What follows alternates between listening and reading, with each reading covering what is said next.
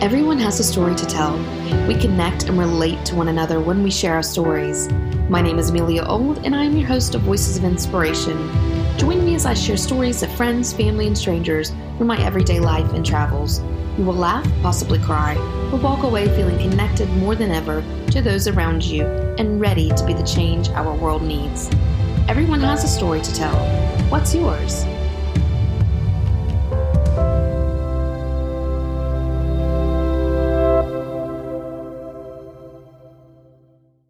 Welcome to Voices of Inspiration. I am your host, Amelia Old.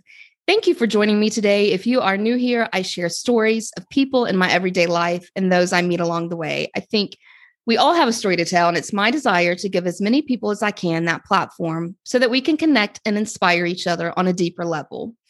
So my husband and I have been involved with an organization, Cancer for College, for many years. They provide college scholarships to cancer survivors, and we're extremely passionate about the organization and their mission. And in 2018, we raised money for them while hiking to Mount Everest Base Camp through a campaign called Hike for Hope. Now, this was our first major trek, our first major hike. We had never hiked anywhere before.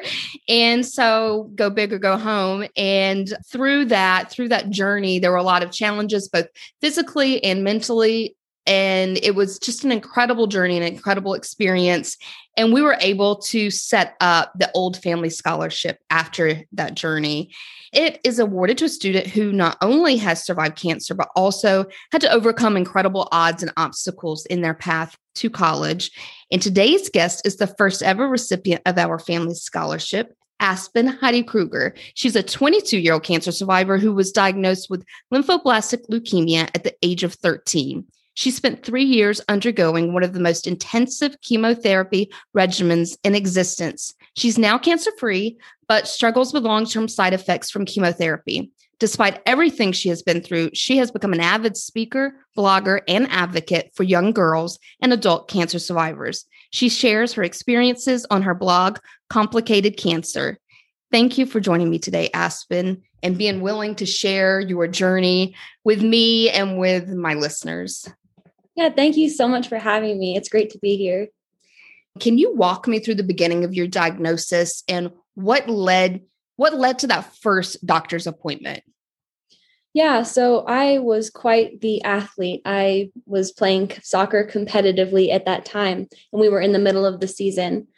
So during that time, I started to have really bad headaches every day, and eventually I had really bad abdominal pain that joined those headaches.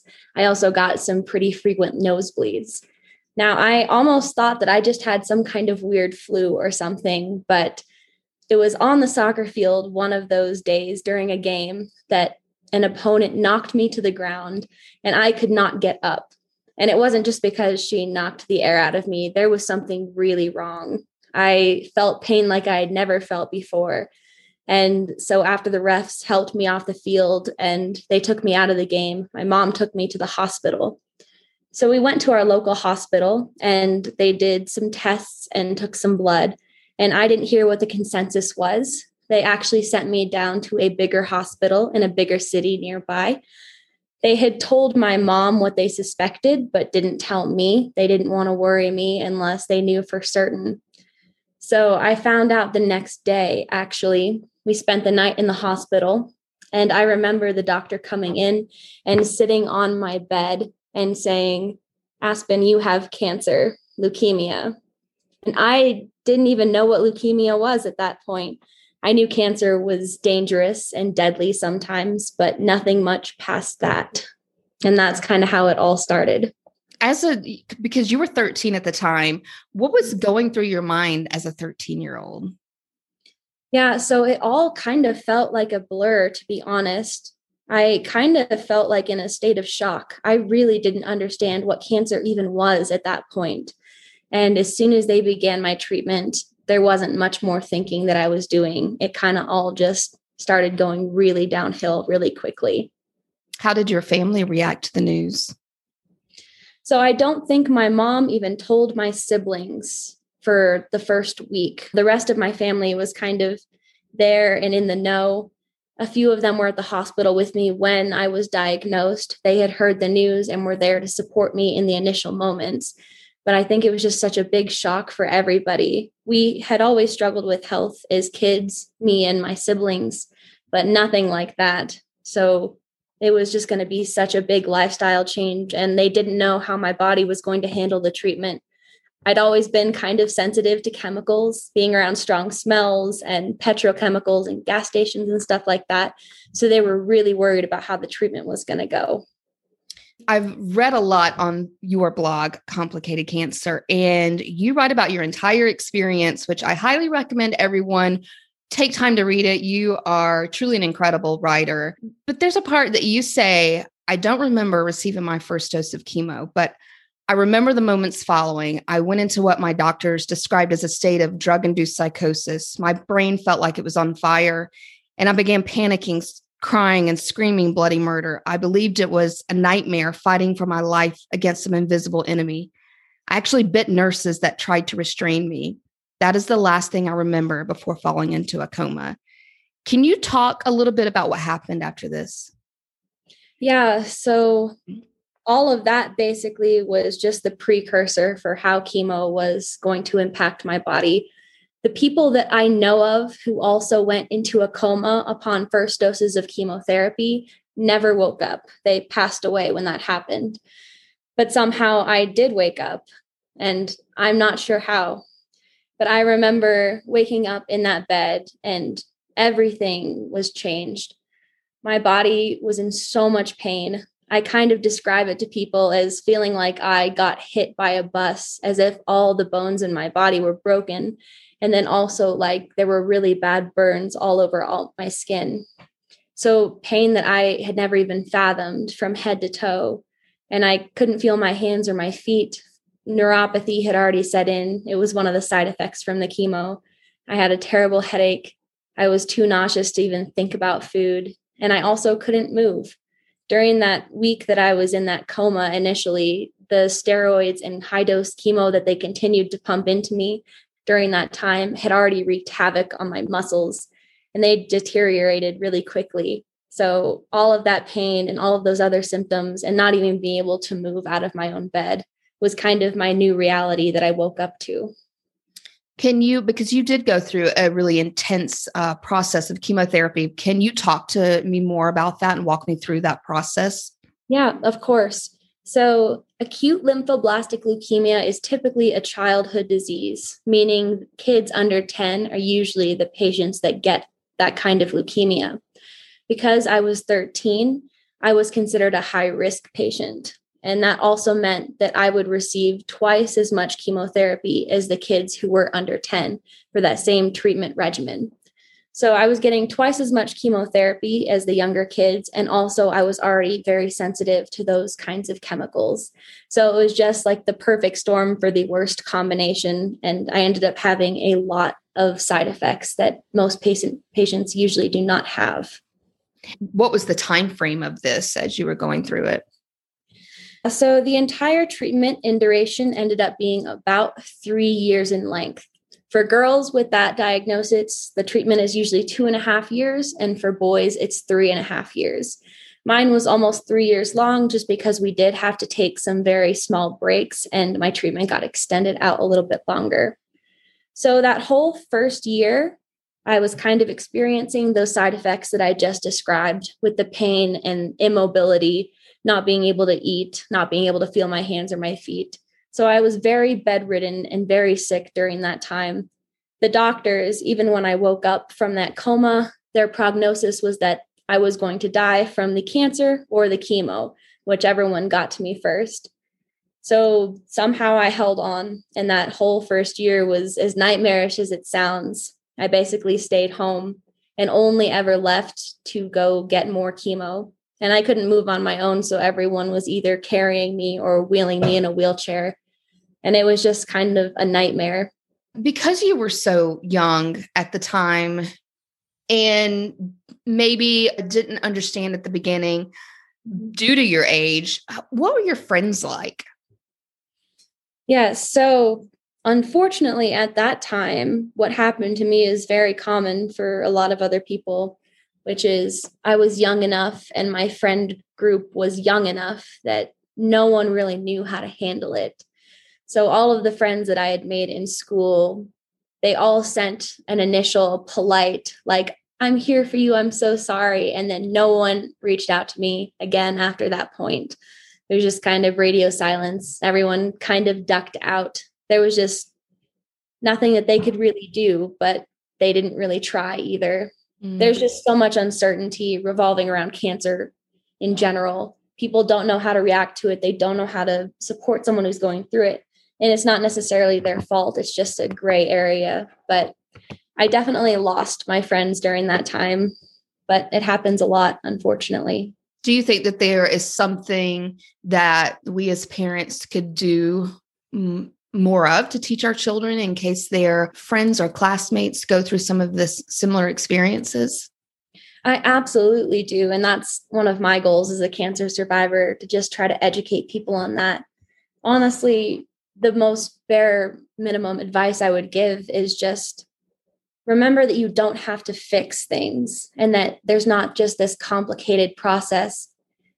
At the bare minimum, just letting that person who's going through something know that you're there for them consistently and that you care, and offering to do what you can, even if you can't do anything, just being a constant presence that doesn't leave and that's not intimidated by what's happening, just continuing to care about that person despite what's going on is the biggest thing anyone can do. Just being there, even if you're not really doing much. That's the biggest thing. You also on your blog talk a lot about chemotherapy leading to an eating disorder. Mm-hmm. So that one was very unexpected. Once again, I never really knew much about eating disorders. I really didn't even know what they were until I found myself knee deep into one. Basically, the last year of my chemotherapy regimen included high doses of a steroid called prednisone. And on high doses, a lot of people gain weight really rapidly, and usually it's a very fair amount of weight. So my life was already really out of control, and I was pretty miserable and couldn't do any of the things I wanted to. So lack of control. And then I gained so much weight on those steroids, but no one told me that weight gain was a side effect of those steroids. And so I just saw myself gaining all this weight, and I started to really hate how I looked alongside everything else in my life that I was despising at that time. And so all I knew about body image was if you eat less and exercise more, then you're supposed to lose weight, right? Simple as that.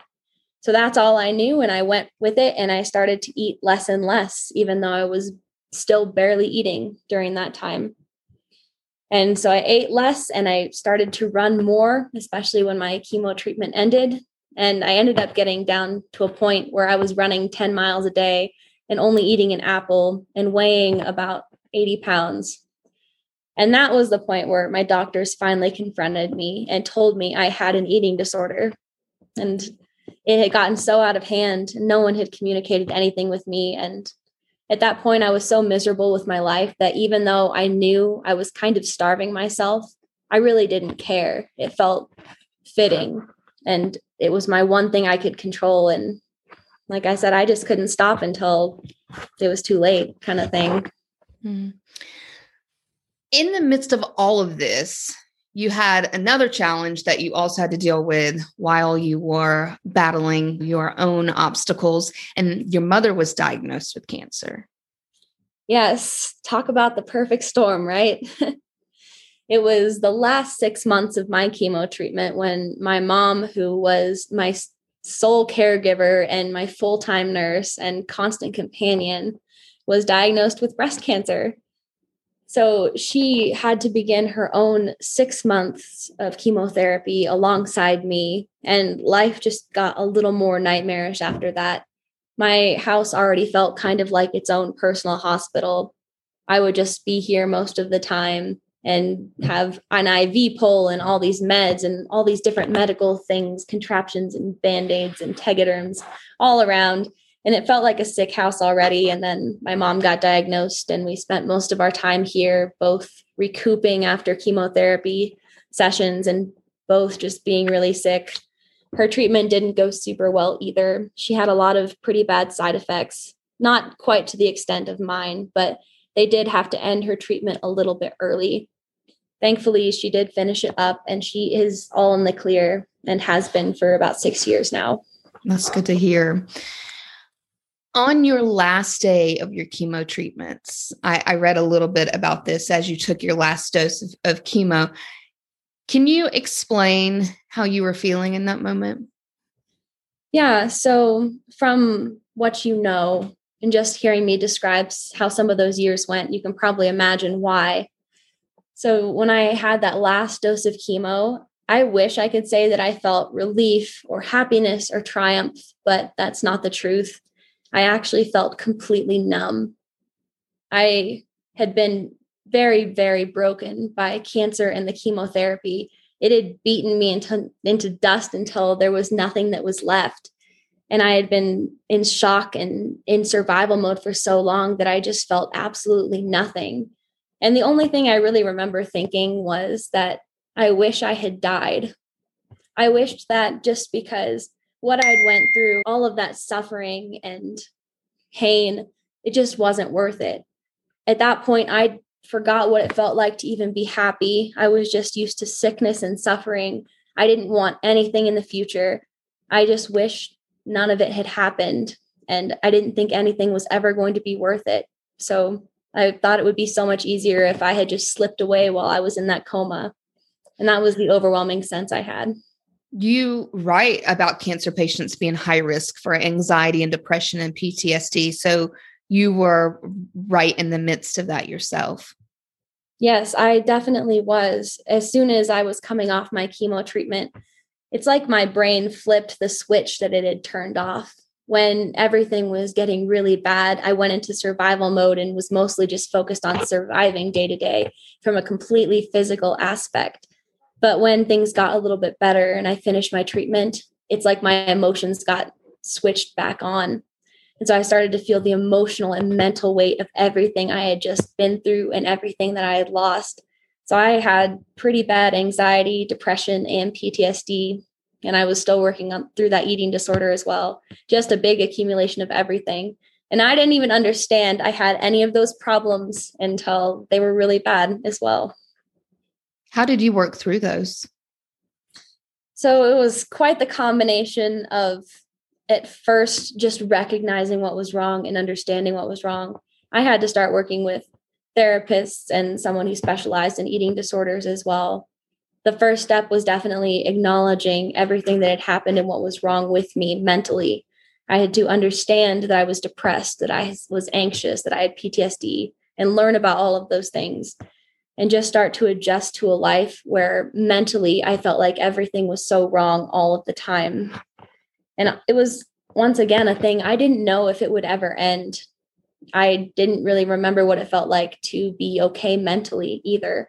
It was just my new reality. So it definitely brought on some very, very challenging times, because when you're struggling a lot mentally, especially with really bad PTSD or anxiety, no matter what you're doing or where you are or what your life looks like, if it's that bad in your head, it's going to feel that bad all the time. What have been some of the physical challenges with life after cancer? Essentially, as you can imagine, chemotherapy did quite the number on my body. On treatment, I had almost all of the side effects, and it just took a toll.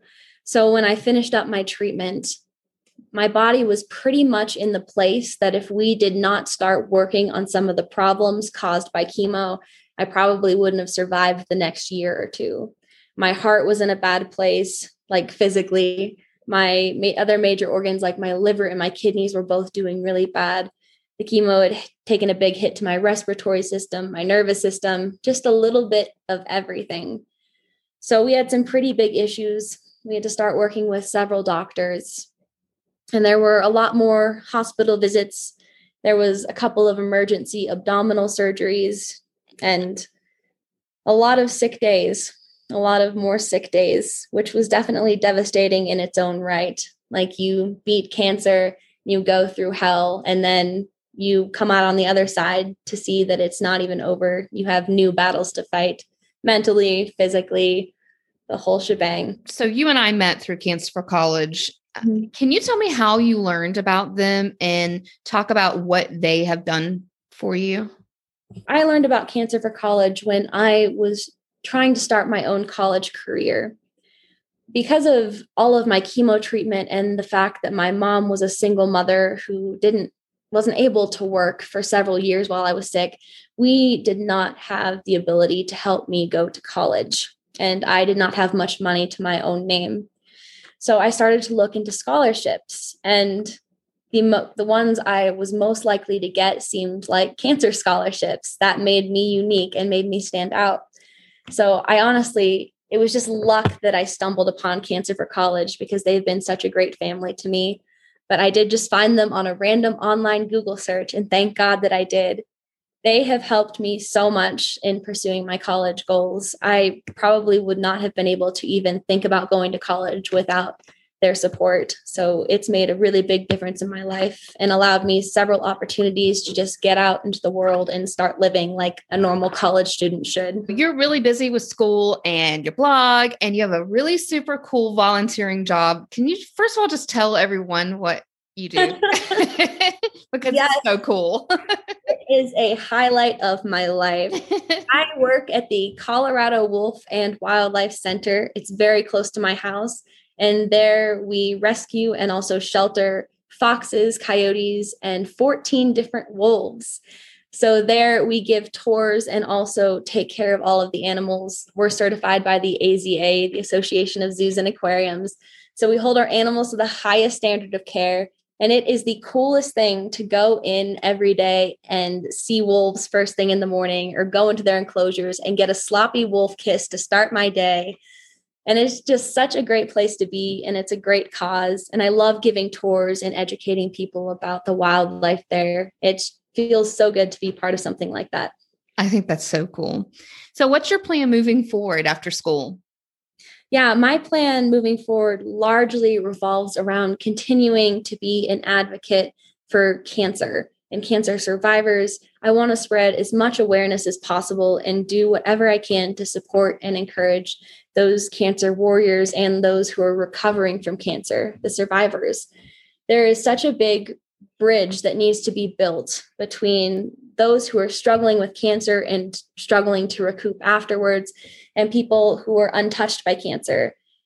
The people who have not had cancer have such a big potential to help the people who are struggling with it, and they just don't know how to make those steps.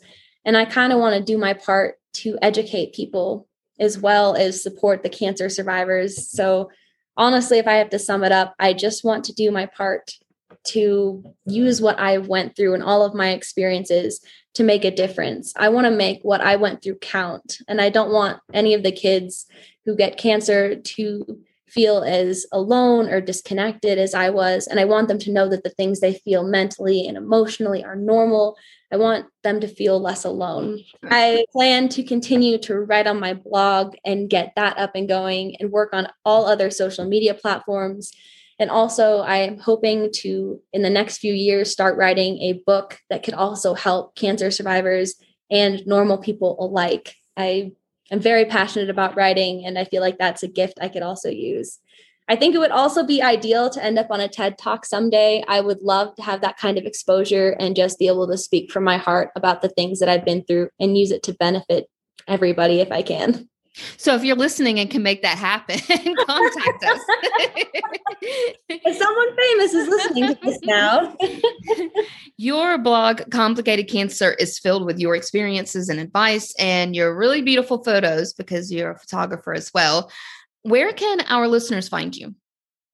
Yes. So if you are interested in reading more about my cancer experiences and my life now, my blog, complicatedcancer.com, is a great resource. I am also on various social media platforms. I just recently started sharing my cancer story and more advice relating to cancer on TikTok as well, in a video format, because that is a very large appeal nowadays. And you can also see videos of the wolves there. Yes, you can. Videos of the wolves and cancer. What could go wrong? And I will also link to that in the notes of this episode at voicesofinspirationpodcast.com. And if you would like to donate to Cancer for College, I will also include a link there. Aspen, do you have a favorite quote or words of wisdom that you would like to leave behind? I definitely do. I mean, it's always hard because I have so many favorite quotes, but one of the quotes that speaks to me the most is by Juliette Lewis. It is, "The bravest thing I ever did was continuing to live my life when I wanted to die." So many people reach that point in life, that point where pain is just so big and so inescapable that there seems to be only one way out. And to get to that point, to have life be so painful that you don't even know how to continue on and choose to keep fighting the same fight day after day and just keep breathing when nothing is in your favor, seems like the purest form of strength anyone could ever have. I felt like this was me so many times. And each time I fought to keep living despite the suffering. I didn't even know why. I didn't see the light at the end of the tunnel. I just fought blindly, desperately, hopelessly, so that maybe someday I would see that light. And looking back on my life, that is the strongest I ever was. Oh, that gave me goosebumps. Thank you, Aspen, for joining us and sharing your story. We're so happy that you're part of our family now, and we are grateful to Cancer for College for introducing us. Thank you to our listeners. There are hundreds of thousands of podcasts out there, and I'm so grateful that you have chosen to join us. My name is Amelia, and I am your host of Voices of Inspiration. Everyone has a story to tell. What's yours?